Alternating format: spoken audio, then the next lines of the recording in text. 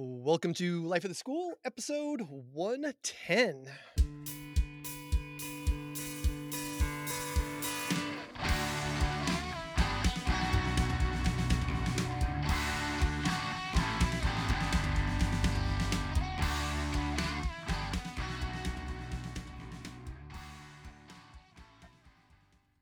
Hello, my name is Aaron Matthew, and I'm a biology teacher from Massachusetts. And on this podcast, myself and a group of fellow life science teachers get together and we talk about the issues that are facing us and our students in our classroom. For this episode, we are going to be launching our first episode of 2021. And so we're going to have our resolutions episode. Joining us for this episode, starting with Ryan. Welcome, Ryan. Hello, good to be here. So Ryan, we're going to do something a little bit different because we're definitely going to be talking about our focus this year as being focusing on 2020, having equity be a focus for us. And so I thought it would be an appropriate thing to honor and acknowledge the native lands where we're recording from. So I'm broadcasting from the land of Nipmuc Nation here in what is now known as Massachusetts. How about you? What native lands can we honor where you're recording from? I'm in Southwest Missouri, so we kind of overlap with the Kickapoo and the Osage tribes. All right. Now, is this something I will tell you for myself and around in here? Like we have a lot of things that are named based off of the tribes in the area. So, like, there's a regional high school or regional school district called Nipmuc, which is a little south of where I live. Um, are there vestiges of land things named after the natives people around you? Absolutely, just like you, we have a local high school called Kickapoo High School. Hmm.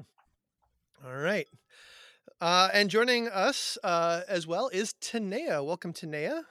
Hi. And so you're in an interesting place because you're out west, and we were talking a little before we started recording. Like where I am is the native people were the first people to be displaced, but you live in a land where there were waves of people who were displaced out west from eastern areas. So what are considered the native lands where you are? I live in I work in Phoenix, but I live in the city of Maricopa, which is just outside of Maricopa County. I Hmm. and so when I look this up, it says and I hope I don't pronounce this horribly. It says Mhm. the Hohokam and the Akimel Odham tribes, Mhm. and there is a middle school that is called Akimel Middle School. That's in like the south part of Phoenix, Awatuki area. But I honestly, I have to do a lot more research. I know that the Indian School is a really famous road in Phoenix. It's just south Mm. of my school that I work at, and I did go. My school, all of us went to the museum, and we found out about the Indian schools that used to be there on the corner, where all the um, Indian people were sending their kids, and they kind of were stripped of their their native ways and things like that. So I have a lot more that I have to learn. Yeah, so this is like the idea of and I hate using this word, but the idea of sort of the civilizing schools that were, as you said, like trying to westernize the kids of the native people of that land. Is that a fair description? Yeah, they said it was cheaper to educate them in the way they wanted Hmm. to than to go to war with them. That's a quote. Oh, wow.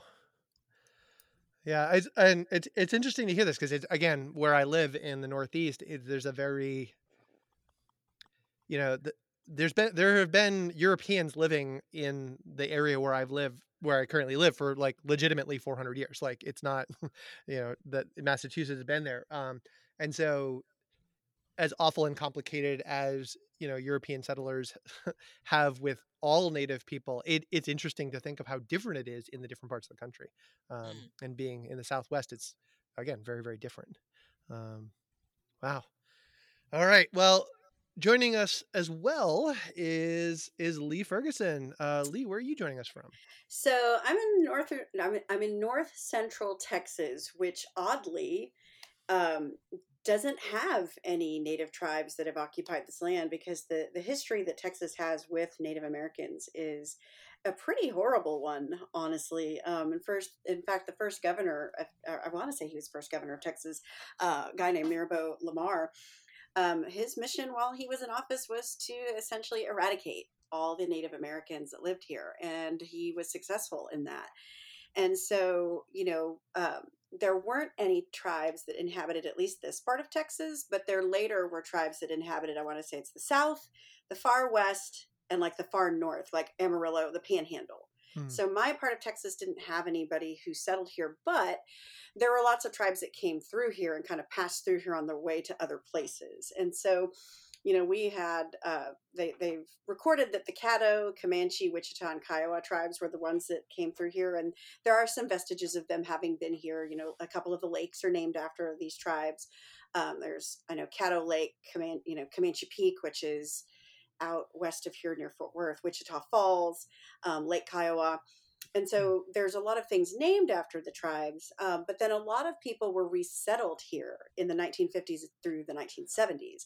And, I was reading, there was actually an article in the Dallas Morning News not long ago about all of this. And they, specifically talked about some of the folks from just all over the country that had been resettled here, as a result of some federal policies that were enacted in the 1950s. So there you go. Like I said, our history is super complicated. Yeah, so it sounds like there likely were Native peoples in that area, but because of Mm-hmm. very successful genocide, the Yeah. documentation, it doesn't Mm-hmm. exist. Exactly. Yeah. And the crazy thing is that Lamar, the guy who, did all of this, has a county named after him. He's got a university named after him. There's lots of high schools named after him. And I don't know that there are any schools or other public, works named after any of these tribes that were here. So very interesting.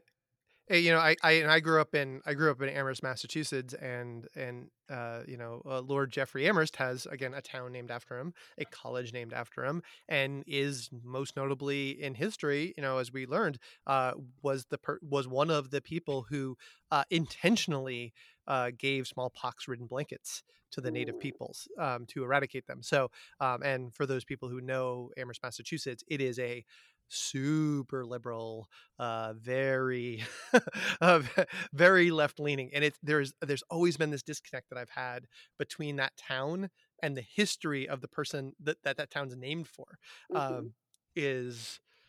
Is very complicated. Yeah, I was going to say, I imagine there's a lot of cognitive dissonance there too, just, in thinking about like the history of the place or the history of the person, and then trying to reconcile that with the way that the place is. Yeah, absolutely. And just for reference in there, and I'll put it into the show notes. I don't walk around knowing the history of the lands around me, and in fact I have to look these things up. And so I shared a link with everybody called native-land.ca, which is a map that doesn't represent or intend to represent any official or legal boundaries, but it's basically been pulled together to document some of the information that has been gathered from historical documentation about who could have lived on those lands. And so I think, Lee highlighted a lot of the sort of the deficits, like we can only know the history that we have recorded. And so this is by no means perfect. And I'm sure there were other Native peoples that lived on these lands in the past, but I felt like I've been in meetings over the last particular year where we've talked a lot about, Indigenous people and how to honor the genocide that occurred to those people. And I will say that this Thanksgiving, I had very complicated feelings about Thanksgiving, thinking about some of the representations that I know that my family had used historically. But I thought that it would be worth at least, making a small tribute as we launch this, if equity is going to be our focus. So. Definitely. Because I don't think that there's enough attention paid to, the indigenous peoples of this country. Honestly, I mean, especially with regard to schools. I mean, we know that, schools on Native lands are not as well funded. They're not, those students don't make up a large percentage of our student populations, at least not in public schools. I know that, we have just a very few, like in my, years at my campus, I've only had maybe a handful of students who've identified as Native, maybe. and so we just don't see that many. We just don't see that many. Yeah, and in this part of of the United States, again, very low representation as well. I would agree with that, but I think that's probably true of all schools. Unless you are in at a tribal school, or if you're Right. at a school that's on a reservation. Um, yeah, and I've met people who teach at reservation schools at conferences and stuff like that, and I always feel like there's a gap between my knowledge, like what I know and what they do, that is different than in any other type of school. Um, Hmm. it's a real hole in my knowledge.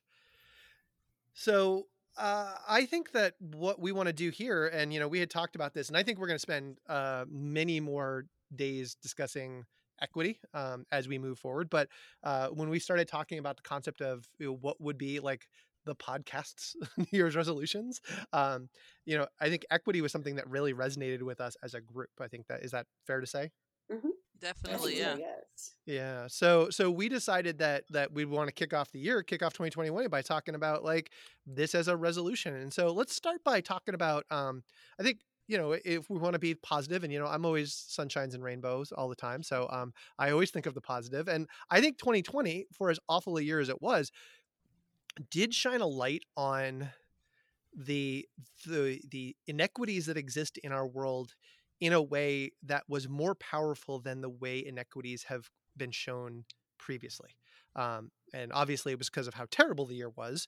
But I felt like m- people who never really talked about inequity suddenly were acknowledging it. So I want to know, how do you feel about the 2020 work that was done on equity sort of in your community? What did you see? What kind of things came forward? So Lee, how about you? What is your takeaway from 2020 in terms of equity? So if I'm focusing specifically on my school community, Hmm. then I'm gonna stick my neck out and say that there wasn't enough done. Um, and I think that I think a large part of that stemmed from um, the uncertainty that was thrust upon us in the spring with pandemic, teaching and all of this. But then I also think that continued into this semester, because now admin is preoccupied with, oh my gosh, how are we going to get these kids to be successful, because they're not at school, and this and that. And so I think that right now our preoccupation with those things is what's keeping us from doing the work.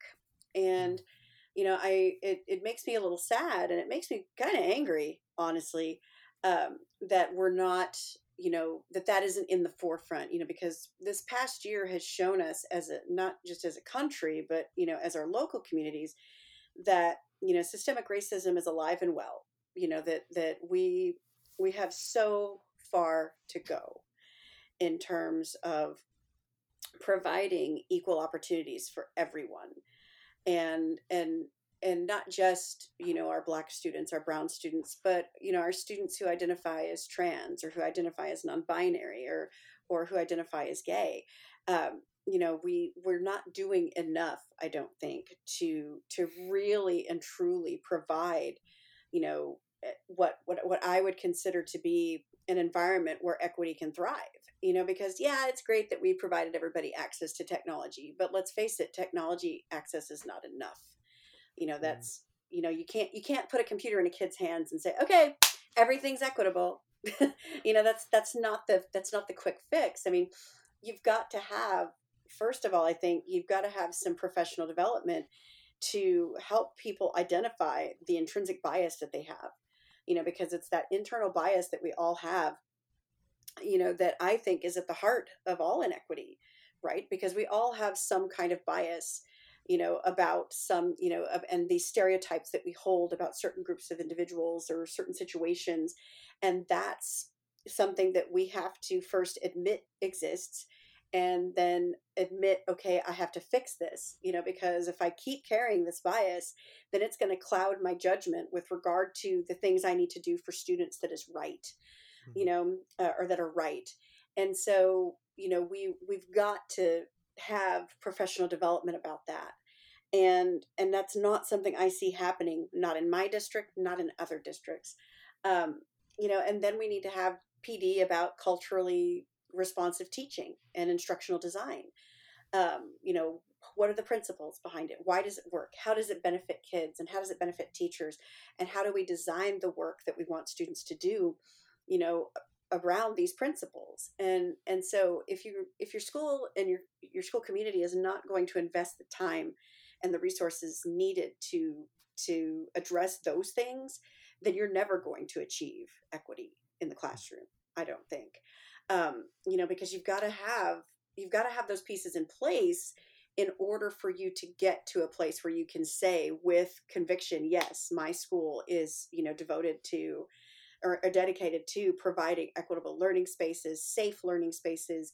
We are a community that is, committed to social justice and making sure that everybody has what they need, and that we're doing this in a way that honors everybody who steps foot in our school.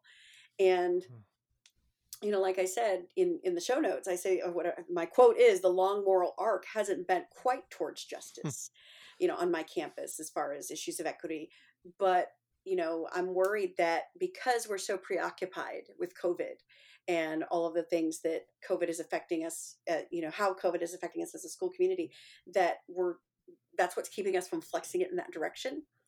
And so, I hope that as this pandemic abates, as vaccines are distributed and all of this, and that's a whole other ball of wax, but as it becomes safe for us to gather together again and all of this, I hope that, our administrators and our district officials see, hey, we've missed this opportunity, and we need to really kind of focus on this and be committed to this as a district, and that's what I'm hoping happens, because like I said, it just didn't happen that way. And if it did, and I missed it, how? Yeah. How did this happen and I didn't know? I mean, I like to think that I'm pretty, I'm a pretty vocal person on my campus, and I'm a pretty aware person on my campus. And if it happened and I didn't know it, then, it wasn't because I wasn't paying attention. So. Yeah.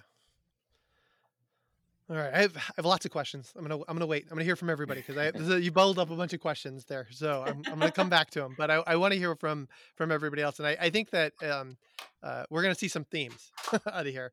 Yeah. So Ryan, how about you? I mean, I think we have learned that we I think teach on different planets, but how just based off of our descriptions of our schools, but what do you feel about the 2020 work being done on equity in your local school or in your local community? Well, my school's demographics are 99.9% white, 99.9% cis.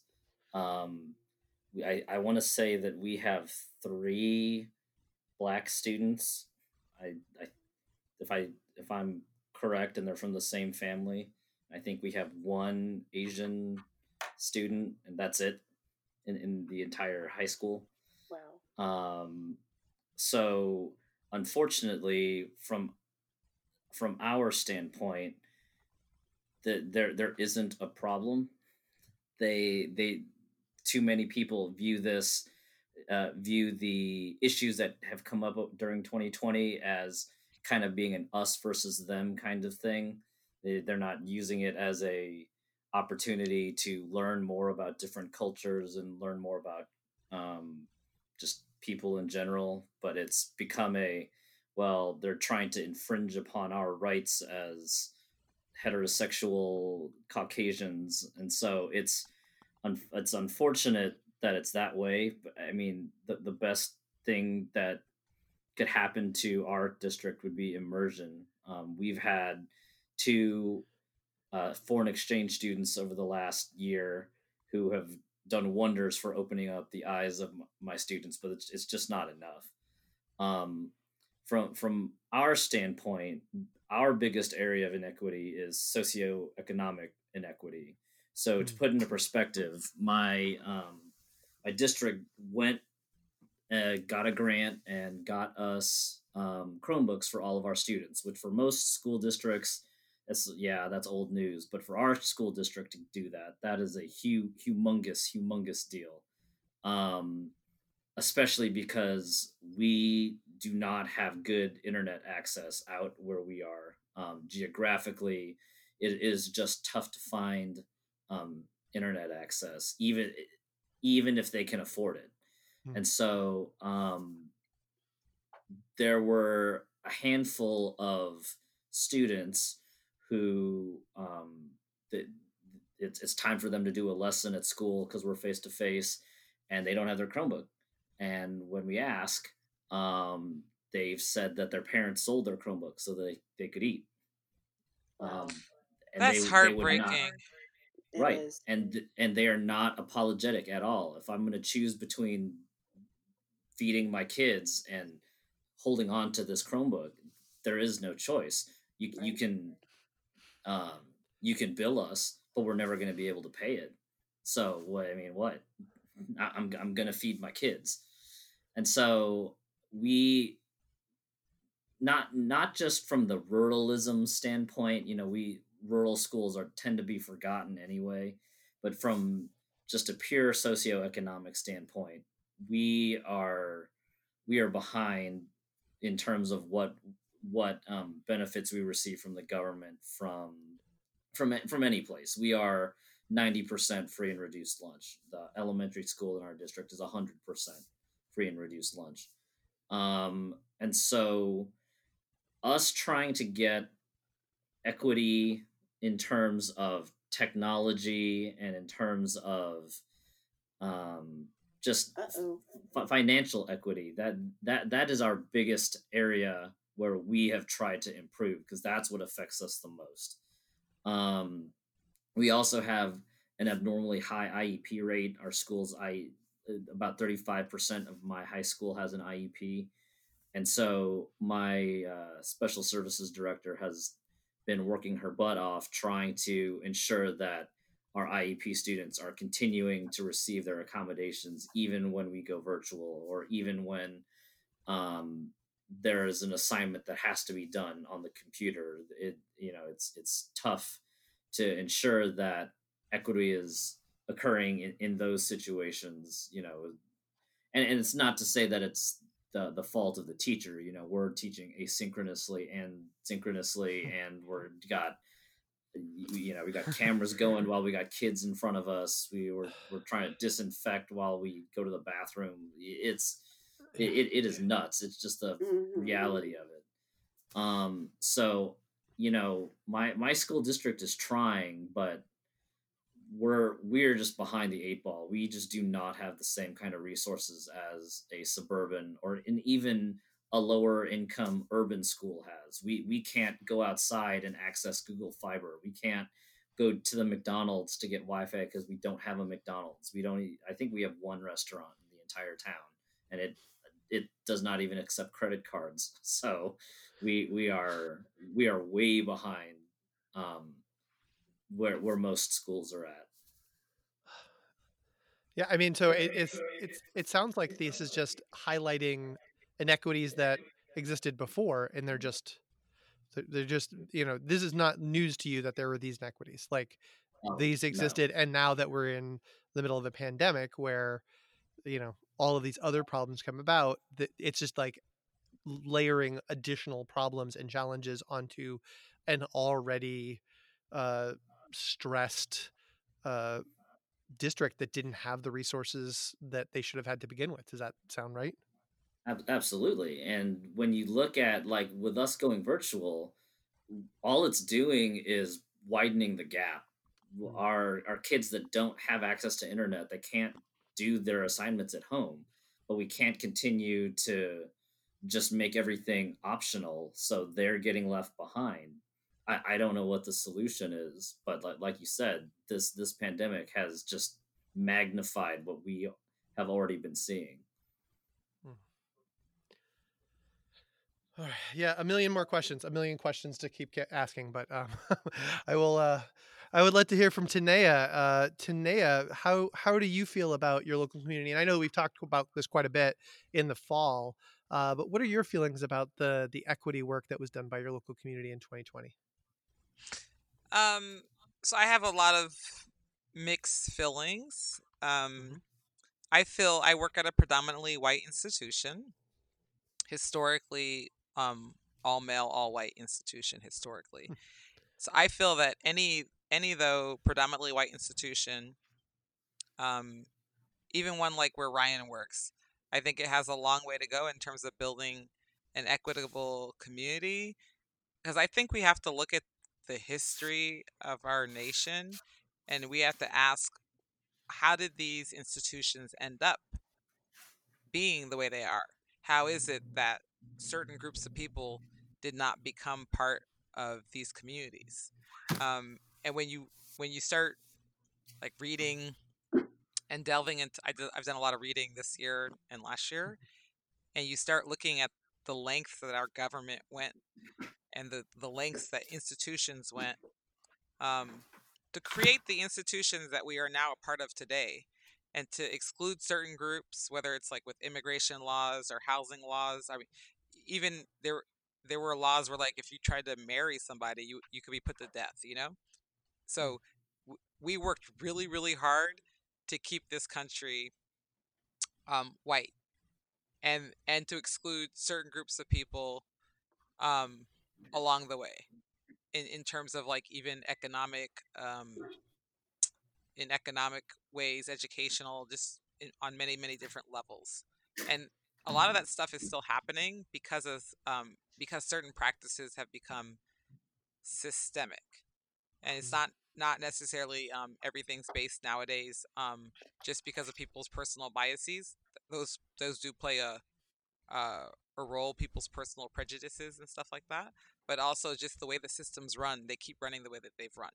So uh, so I understand there's a lot of work that has to be done. My father, he had to go to jail and he had to strike to be able to have Black Studies at San Francisco State back in the day. And no, I haven't had to go to jail to be able to talk about some of the things that I want to talk about in my class, but I haven't always even felt comfortable to even bring some things up. And so now that I'm in my 15th year of teaching, I'm doing things I haven't done before, but it's taken, a little bit of encouragement from some other people and some courage on my part, and just working past my fears to get to that point. Um, so there's a lot of work to be done. Um, but 2020, for my institution in particular, where I'm at now, it did put like us on a fast forward. So some things that maybe weren't on our list that were must do things all of a sudden became like must do things. So we have a strategic plan, that we've the initial steps of a strategic plan for becoming an anti-racist institution, and I'm really excited about that. I see progress, but as the only Black female faculty, well, I don't know, I don't even know if I can say that anymore, because there's a Black counselor who works at the school now, but we're all off in our own rooms, not like I see anybody anymore.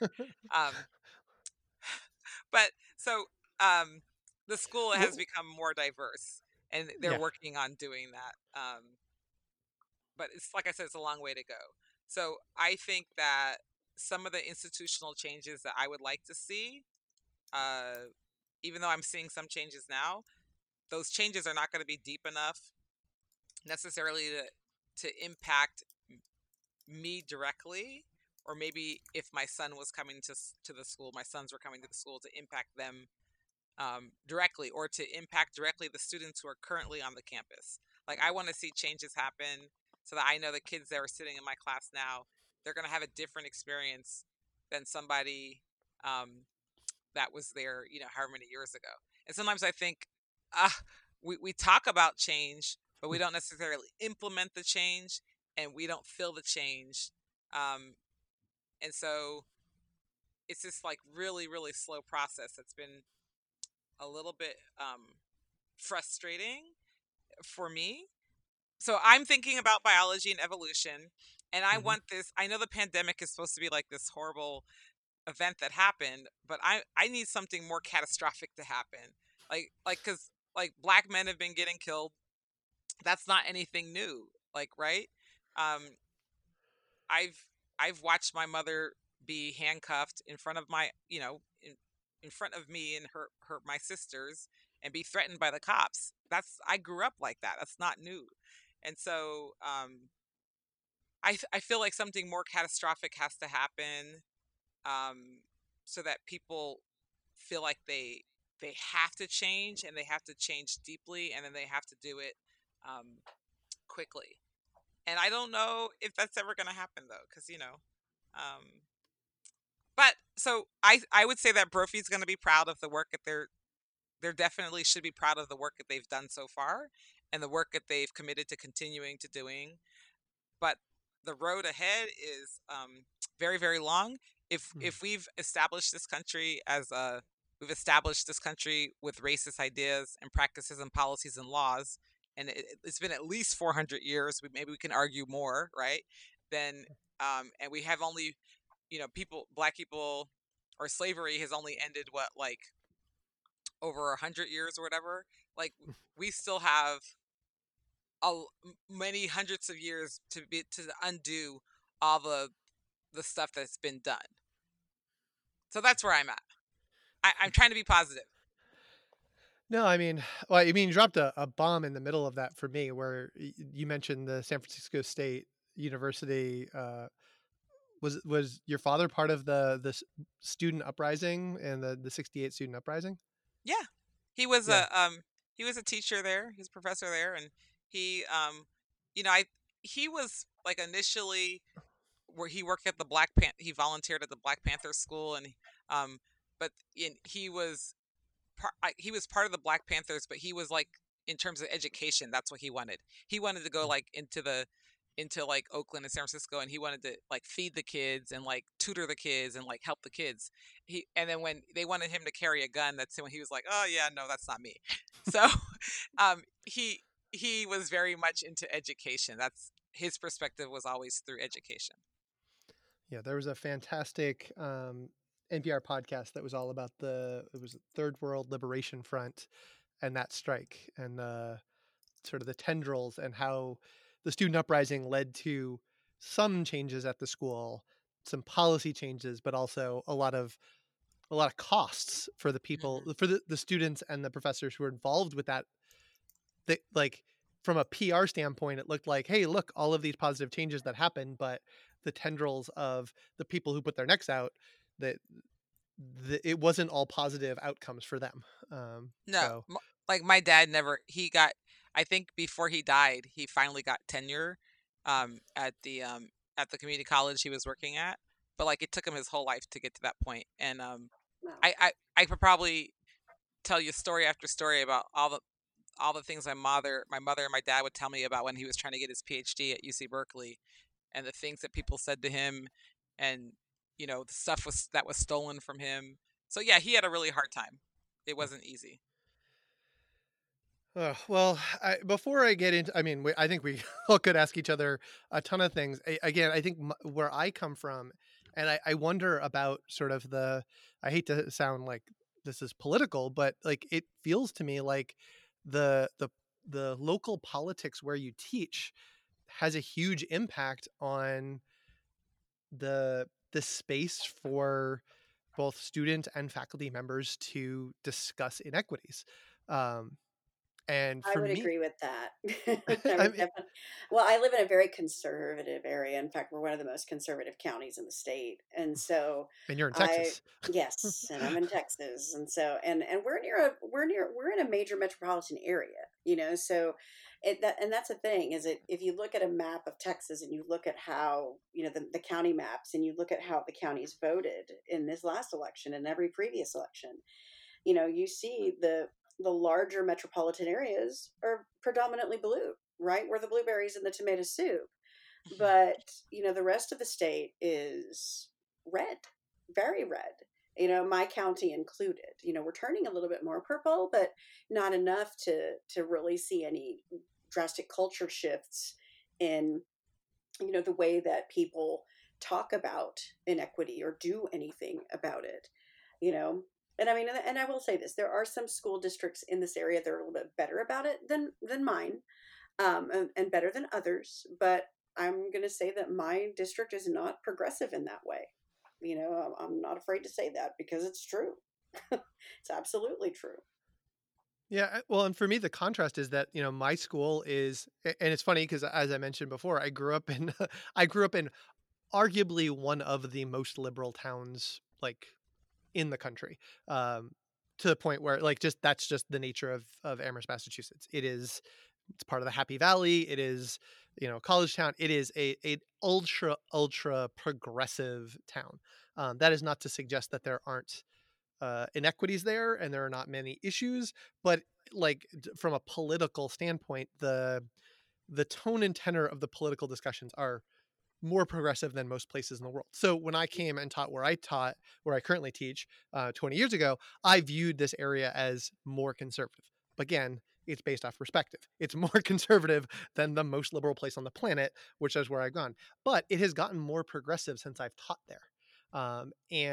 And while I've been there, I've always been very proud of, we have in this, as we're recording this coming up, we have a Pride Week coming up, where the students and faculty are encouraged to wear erased hate t-shirts that are purple, and we have a very active LGBTQI student student organization, and it's always felt like that is a community where it's a very safe space for students who are not cisgendered students. Like it has been, and I feel like they've been ahead of the conversation there, but I haven't felt like we've been having conversations about race.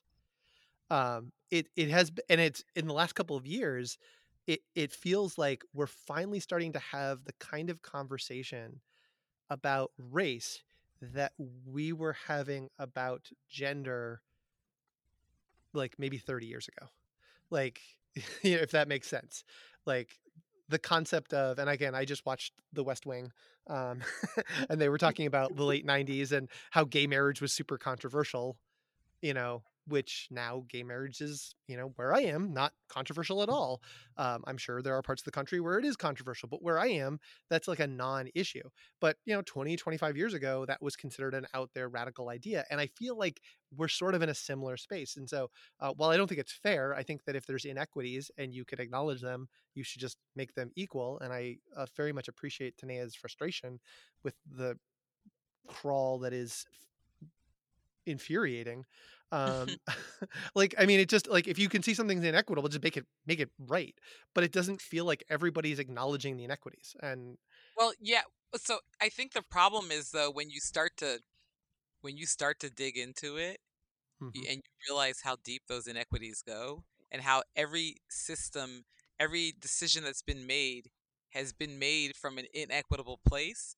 And it's really hard for people to kind of sit with that and say, how much are we willing to create, like change to create an equitable school when the school wasn't really set up like that from the get-go. So Hmm. it's some tough conversations you got to have people, and then you'll start getting these readings where you start reading about like the idea of perfectionism. Where does that come from? Is like there's like a lot of ideas that are considered like um maybe Western, um European ways of doing things, and who decided that that was the way, like that was what matters. And you start digging into that stuff, and people say, hey, you're going too far, like that's too much. You can't change this or can't change that. And people start getting emotional, and that's when it starts getting tough, like really tough. Well, they're referred to as sacred cows for a reason. Yeah. you know you can't there are things that you cannot, that everybody has these things that in their community that they don't, they feel like untouched, that they can't cross that line. And um wait a minute, we were having this conversation, why are you bringing up this other thing, which, yeah, sure, it's part of the structure that has created and built this entire system of inequity, but we don't want to change that too. um so gosh, well, I think we're going to have many more many more conversations about equity, because the four of us, while I think if we were put in charge of everything, we have, I think, between the four of us, we have like 15 or 16 free minutes a week where we could solve the world's problems. um, and that might be generous, and that doesn't include the time we have to give to Tanea to help her get the things that she doesn't have time to finish. Right. But I think part of making the changes that we have involves a little bit of vulnerability about sort of acknowledging what we all have to work on ourselves. So it's, again, for me, it's very easy to throw stones. I can tell other people how they're not good enough all day long, but I don't think it's very constructive. So while I will acknowledge there's a lot of structural things in my world that need to get fixed, I also want to, fix my own house first. What are the things that I need to do? And so I'm going to ask you guys to sort of share a little bit of moment of vulnerability. What do we each need to work on in 2020? What are the things that will make us better, people, teachers, everything? Like, what do we need to work on ourselves? And today we're already a roll, so I'm going to keep with you. What do you feel like you need to work on in 2020? I definitely need to be more patient, because I've been really vulnerable, and then I'll be impatient because other people aren't being vulnerable. So like I've gone through these cycles where I say like, hey, if nobody else is gonna like, kind of put themselves out there, I'm gonna stop putting myself out there. So yeah, I decided I had to be patient. I've been like I said, I've been reading a lot of books and delving deep, and then I grew up in Berkeley, California. So I'm already kind of way left already.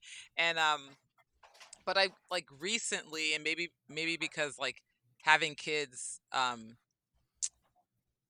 was out of the country and then coming back to the United States, and I was hearing about all these black men being killed, and I have two black boys, and my older son, excuse me, is already he's 13 and he's like 6'1" or something.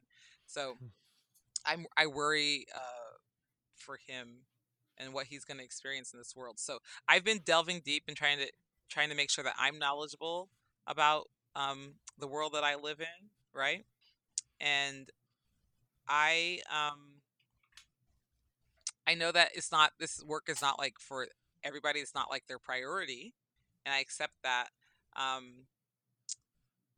But and in the same time, I have these experiences, and I'm trying to keep my sanity. So I work on me, right? And then I create spaces where other people who are at the point in their development where they also want to have conversations, I try to create those spaces, safe spaces for us to like kind of wrestle with different ideas together.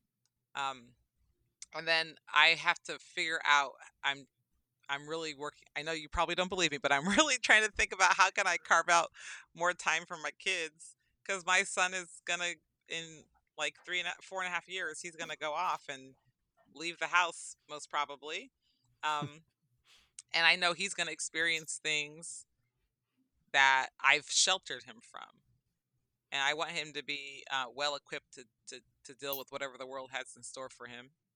But I also want him to have a really good example of how do you go out and have a positive influence on the community that you're a part of. So I'm trying to do it all, and that balance isn't there.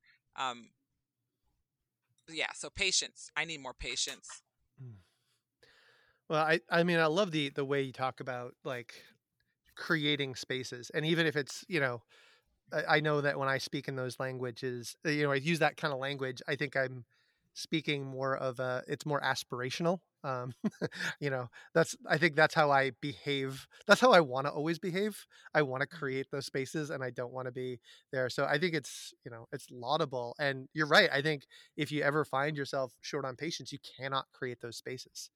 But yeah, as somebody has two boys myself, one of whom we have been working on college applications this past couple months. Yeah, he's theoretically leaving the house, and well, who knows when anybody's leaving the house, but theoretically later this year, he's leaving this year, and the question is, and sort of the unfairness, the conversations I have to have with him are about his privilege. not about how to keep them safe. And that is, that's heartbreaking. Like you talking about that, knowing the same, we both have boys. We both are raising young men, but it's not right that we don't have the same conversations with them. That like the conversation you have with your boys and the conversation I have with my boys, are appropriate for them and raising them into the world, but is not right and is not fair. And that makes me angry. It makes me feel less patient. But I'm a lot heartbroken. So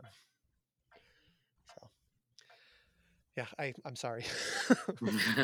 It's not my fault, but at the same point, it makes me feel sorry that has to still happen.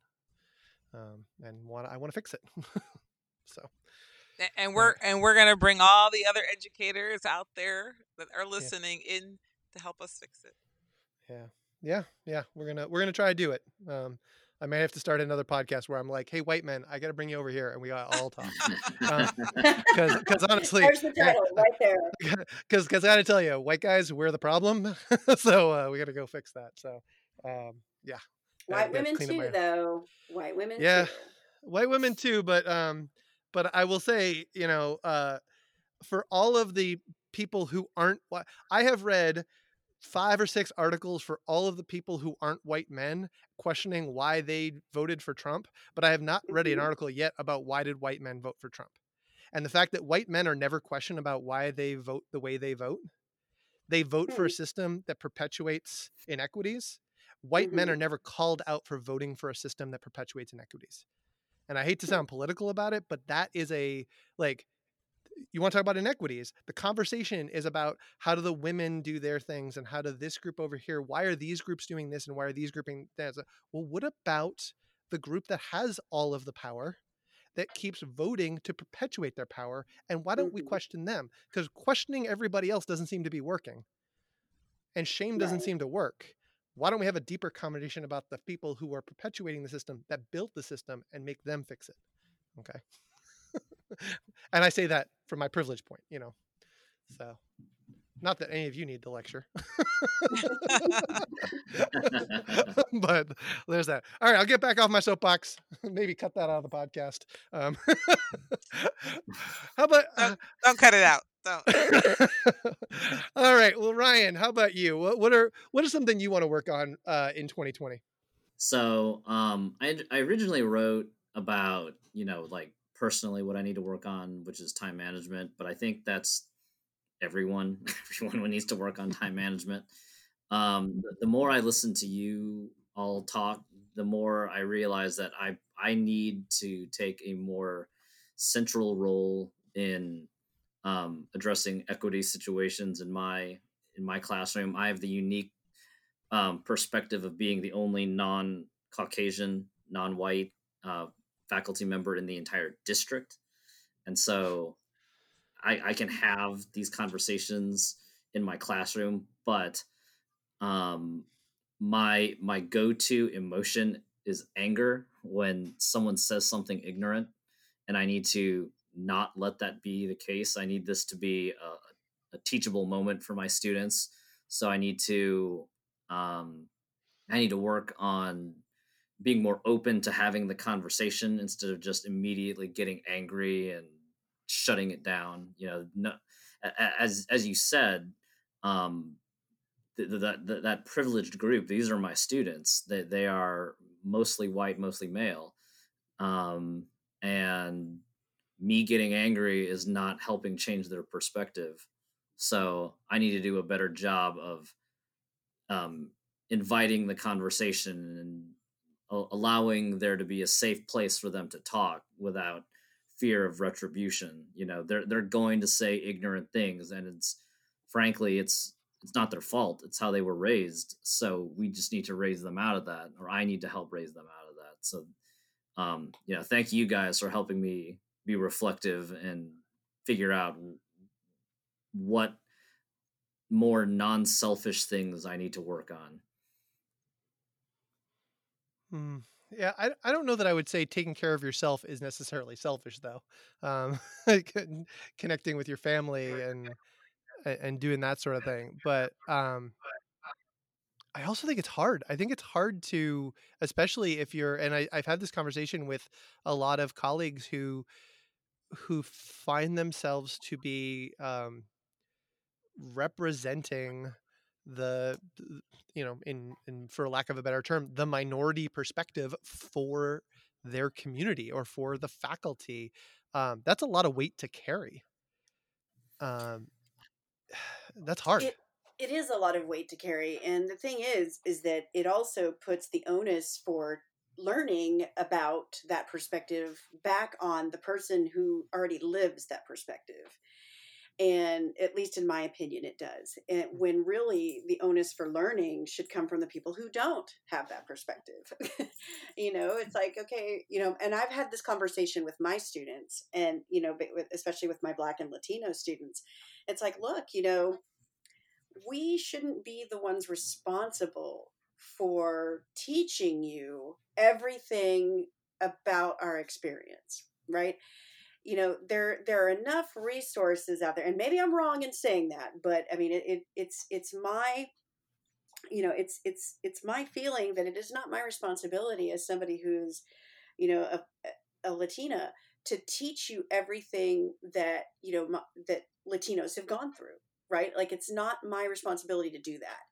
It is my responsibility to show you, hey, these things that you're doing are not right, or that you're saying are not right, or these belief systems that you have are incorrect. But it is not my responsibility to be the history teacher for you. It's also not my responsibility to make sure that you are doing the work to learn.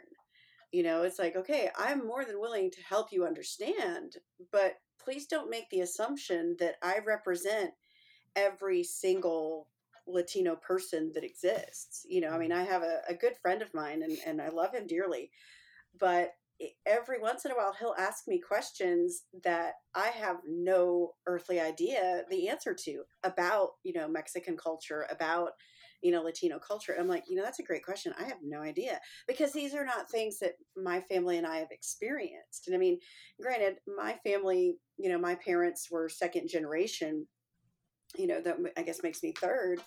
And so, I don't know. My experience is not the same as somebody who, immigrated here, say, these students that I have who were born in, say, Colombia or Argentina, and then were brought here. I don't have the same experience that they have, and my experience certainly isn't representative of that of all Latino persons. I grew up in the freaking suburbs. My parents brought us here away from El Paso because they did not want us to grow up the same way they did. They didn't want us to grow up in schools where we would get trouble for speaking Spanish. As a consequence, guess what? We didn't learn to speak Spanish. So I'm just gonna say it. I'm whitewashed. I am whitewashed. But this is why I think the school system has a responsibility to, like, as educators, people who are writing curriculum, who have children in front of us, we should be interrogating all the systems that we're a part of, and all the history. Like, it's American history. We're all a part of this American history. Completely That's agree. why if we talked about these things and had kids delve into these topics and question and look at things, they would have to wrestle with why do they feel the way they do. You know what I mean? Right. And we avoid it, though. We just kind of skirt around it. Yeah. Well, and it's interesting. Somebody on Twitter asked the question or made the comment this week about, talking about race in classes that you teach, and issues of racism in classes that you teach. And I remember I retweeted that because I was like, especially in biology classes, because here is a subject that, has served as the basis for some of these racist ideas that people have, right? Like the reason why, like this whole idea that, blacks are inferior to whites because of this. Well, they go back and say, well, science shows, no, it doesn't, and things of that nature. I'm like, no. We need to be teaching about this in our biology classes, so I think it's important for that to happen in every class, because science is not the only place where that occurs. I mean, clearly it's going to happen in history classes. And, I'm excited that in this state, they've finally approved a Latino studies course for teaching in public high schools. I'm like, finally, Jesus, sorry. And an African American studies course is coming, and really, I'm excited by that. I'm like, finally there's some progressiveness in my state. I mean, I don't know how long it's going to last, but finally, these kids are going to have the opportunity to learn about a history that is not theirs, and even, our Black and Latino students are finally going to see themselves represented. Now, who's writing these curricula? I have no idea. That's the thing that concerns me. I'm like, okay, if it's written by a bunch of white folks, then it might not be the history that needs to be taught, or the history that's actually happened. That's revisionist. So I'm curious to see, at least, looking forward to seeing what these courses are going to look like, and are they developed by people who have expertise in that background. And I really wish that there were more of that represented in science classes. And I know in some classes it's harder to have than others, but biology, that seems like a natural thing for us to delve into. It really does. It's just a matter of whether or not, I guess, curriculum directors and such feel like it's appropriate for us to do so. Yeah. Yeah, and I think that for me, I think both Lee and Tanea brought it up, Brian. To me, I think the big thing for you is it sounds like you need allies in your district, and I don't know how patient you can be to figure out who your allies are, but it's too much for I would feel like I would feel like it'd be a lot to put on any one person. But if you can build a small community of allies to have some conversations and some critical dialogue, or even like a book group, that might be something where it might make it so that you can build a little bit of a groundswell in a place that needs a lot of that work. No, I mean, like you guys said, it's interesting to have the onus on us, as I mean, we all represent different groups in our own rights. So, how we're kind of the represent. At my school, I'm the representative of all minorities, even though I am absolutely not Korean or Haitian or indigenous or anything like that.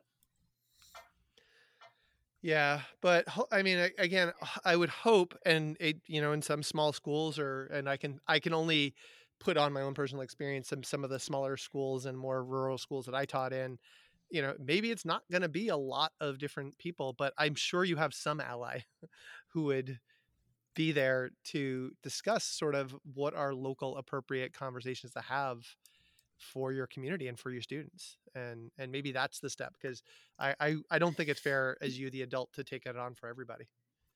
No, and the thing that my community, don't get me wrong, is an excellent community. They are very well meaning. They support me.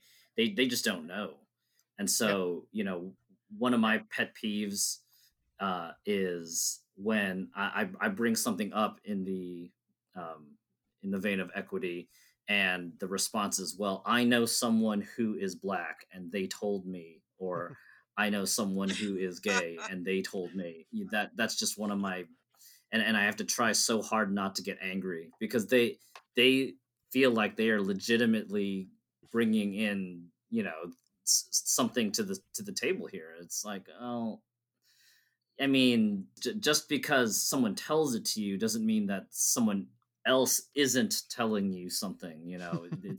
It's not a comfortable conversation to have, and a lot of people will just say, oh yeah, that's exactly what I think, just to make you go away. Yeah. All right, well, I think we're filling our bucket full of equity things to think about as we move forward. All right, how about you, Lee? Where are you sitting in terms of what your needs are for 2020 and your moment of vulnerability?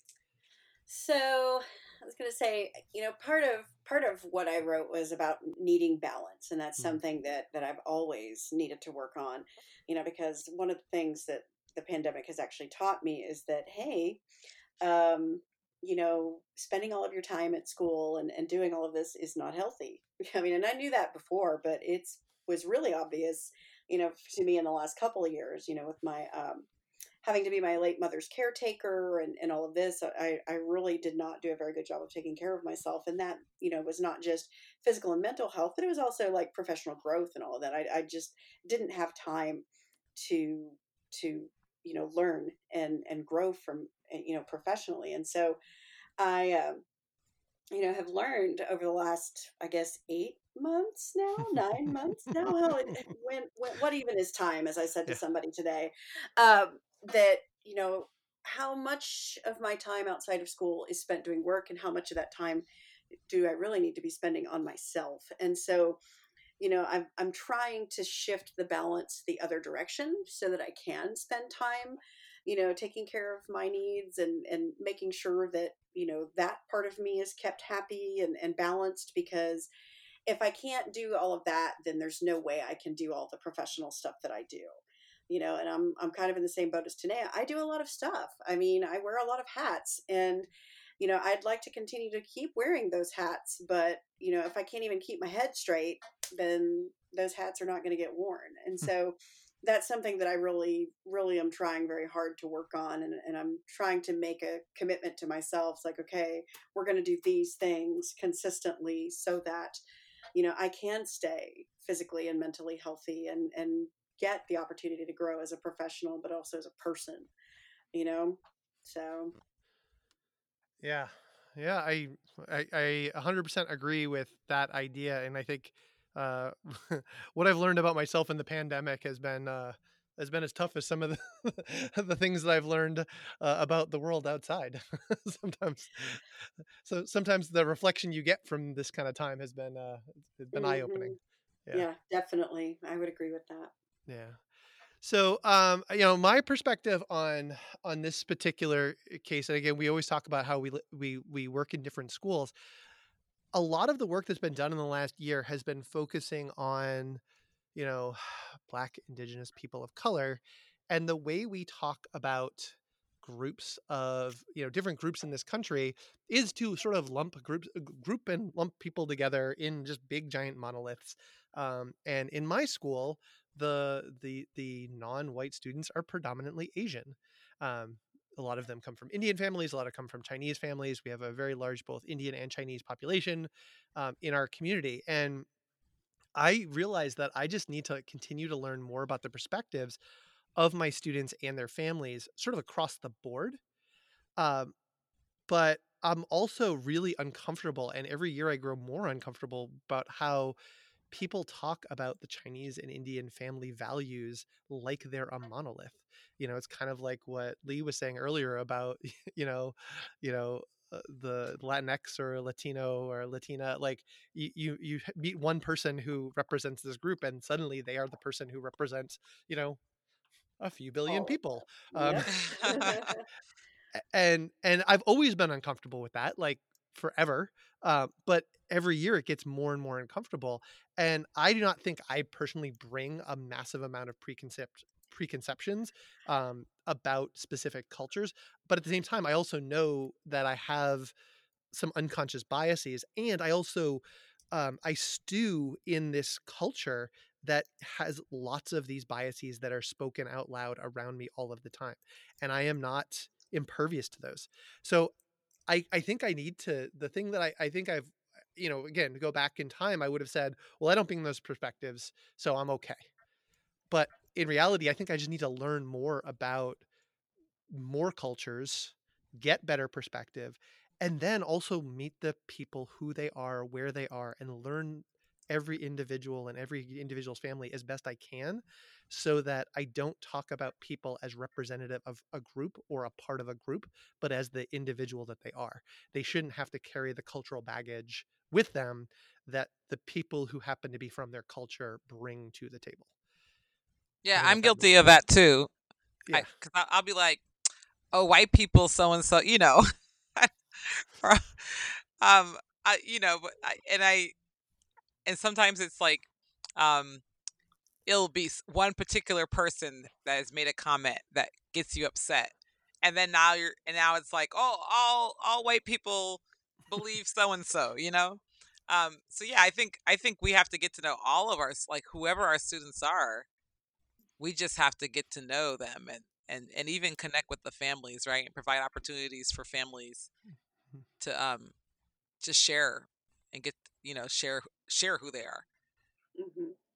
Yeah. And during a pandemic year, obviously that's not easy, but um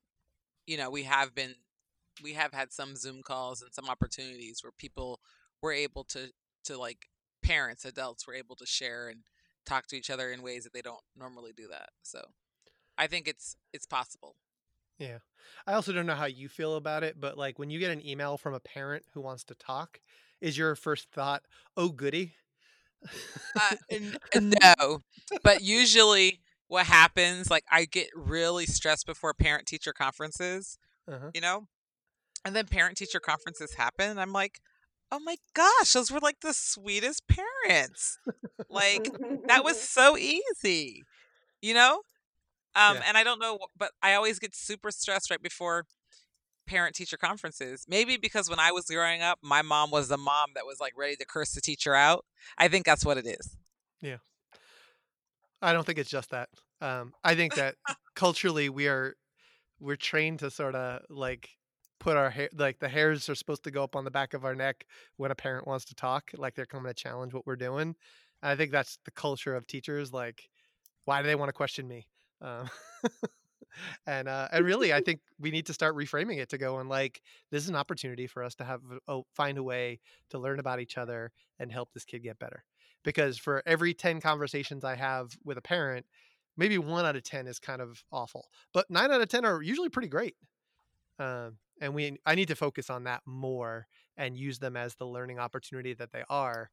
That I don't know that I always think of them as.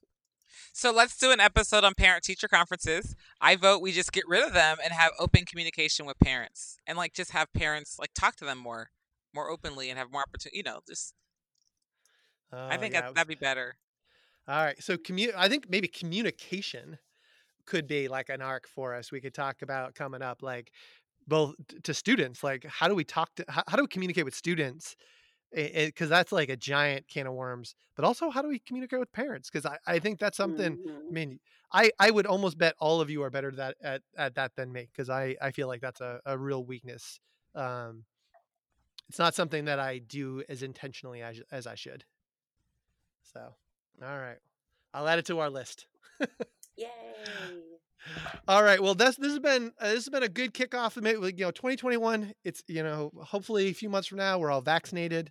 We're all Fingers still crossed. wearing our masks and still keeping distance, because it's gonna be a long time before everybody gets vaccinated. But Yep, I'll feel a heck of a lot better with those antibodies flowing through my veins. Uh, definitely. those memory cells are going to be my friends. So, all right. Well, we'd love to hear feedback from you. What are your resolutions for 2021? What are you thinking about? What are you hoping to get better on? And also, what are your thoughts on equity? We'd love to hear your thoughts. So, please subscribe to Life in School on your podcast player of choice.